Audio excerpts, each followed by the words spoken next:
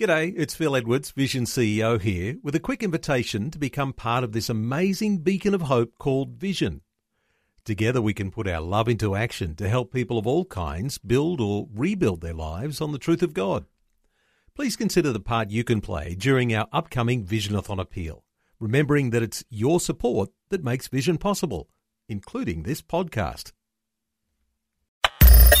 Audio on demand from Vision Christian Media. One of the most frustrating things in the world is when we're trying to tell someone something and they just won't listen. But what about when someone's trying to tell us something? Hi, I'm Bernie Diamond. Great to be with you again as today we take a look at this whole issue of listening from a different perspective. And do stay tuned because in just a few minutes I'll be telling you about my free daily devotional, Fresh. It's all about helping you draw closer to Jesus and become all that He made you to be.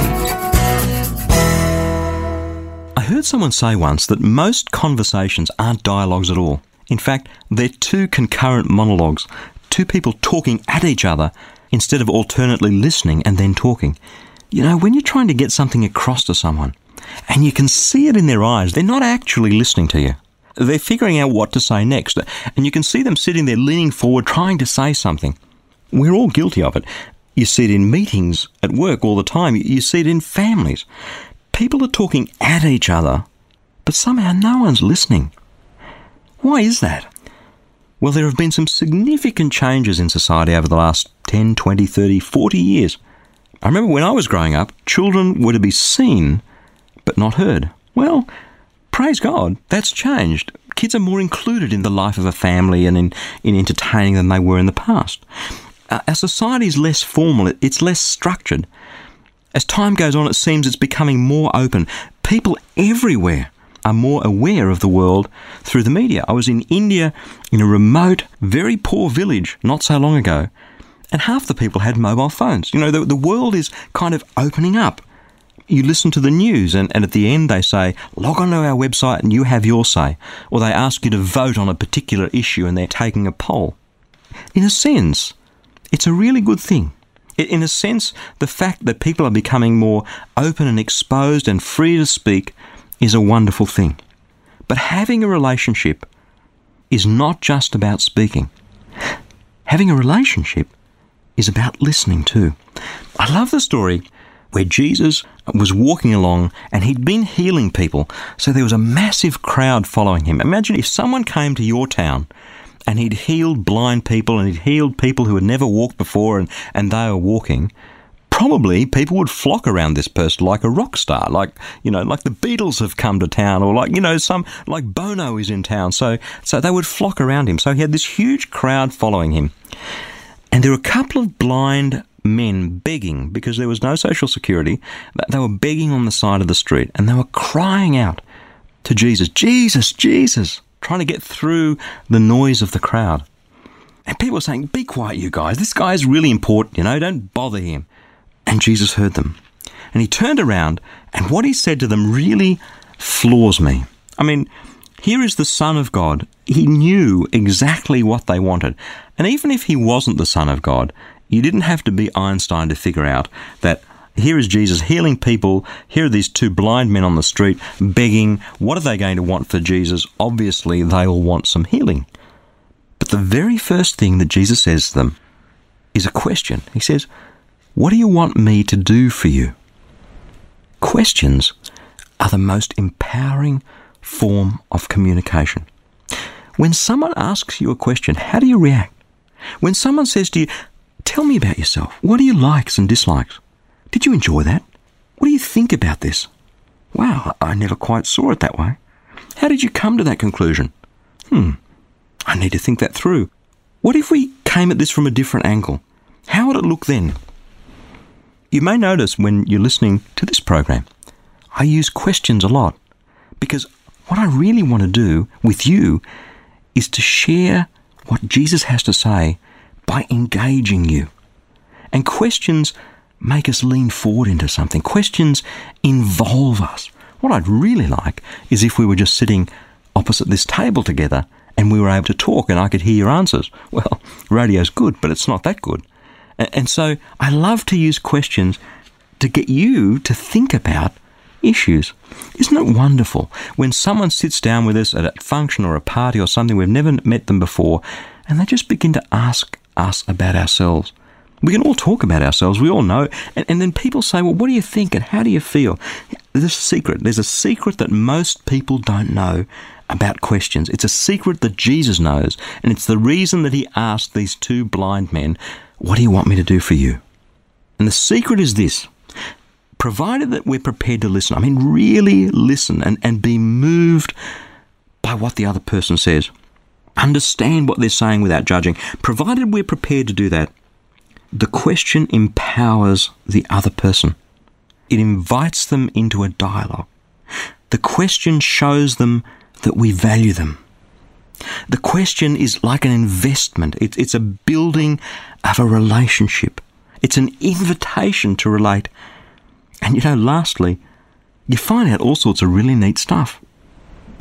Engaging the other person makes them open to us. This is something, I have to tell you, I spoke about my mentor yesterday, Graham. This is something he taught me through life. We work together as consultants.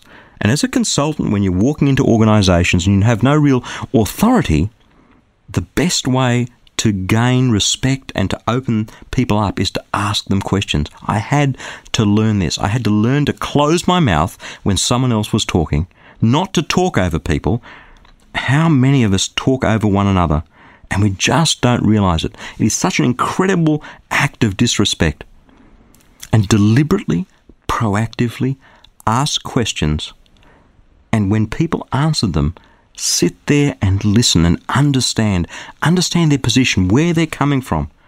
There are two sides to this whole thing of questions. Firstly, on one side of this coin is respect. It's investing in a relationship. And on the other side, it just makes sense because you find things out. Stephen Covey, in his book, The 7 Habits of Highly Effective People, has a chapter that's called Seek First to Understand and Then to Be Understood. He paints this picture of two people being in a room, and one of them really wants to get something across. And it's such a pressing thing that until the other person listens, until the other person understands, until the other person is moved by what they have to say, it's as though there's no oxygen in the room. It's as though someone sucked all the oxygen in the room. They can't breathe. They can't do anything until they get that first breath of oxygen, that sense that the other person's understood them. And one of the things I love to do, and I've seen other people do it, is when someone has spoken, to show that I understand, to reflect what they've said. So let me just understand what you're saying. Is this what you're saying? And when we can explain it as well as they can, then we've heard them. Jesus, when he was teaching his disciples to pray, as we know the Lord's Prayer, he said, your Father in heaven already knows everything that you need and want, but ask him anyway. God wants us to speak. God already knows what we need, but he wants to hear us speak. It's a relationship thing. He loves us. Learning to listen is one of the most productive things I have ever done. I'm still learning. Instead of judging a book by its cover, instead of closing someone down, instead of just not listening to them, what I have gained is the benefit of the wonderful gifts and abilities and insights of other people. One of the most valuable things that we can do is look at Jesus and say, man, Jesus was and is a listener. Maybe I need to be an imitator of that. Maybe I need to learn to listen. I mean, really listen.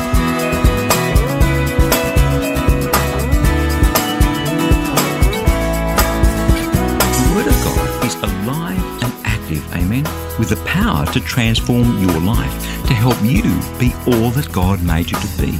And that's what the Fresh Daily Devotional is all about. It's completely free and I'd love to send it to you.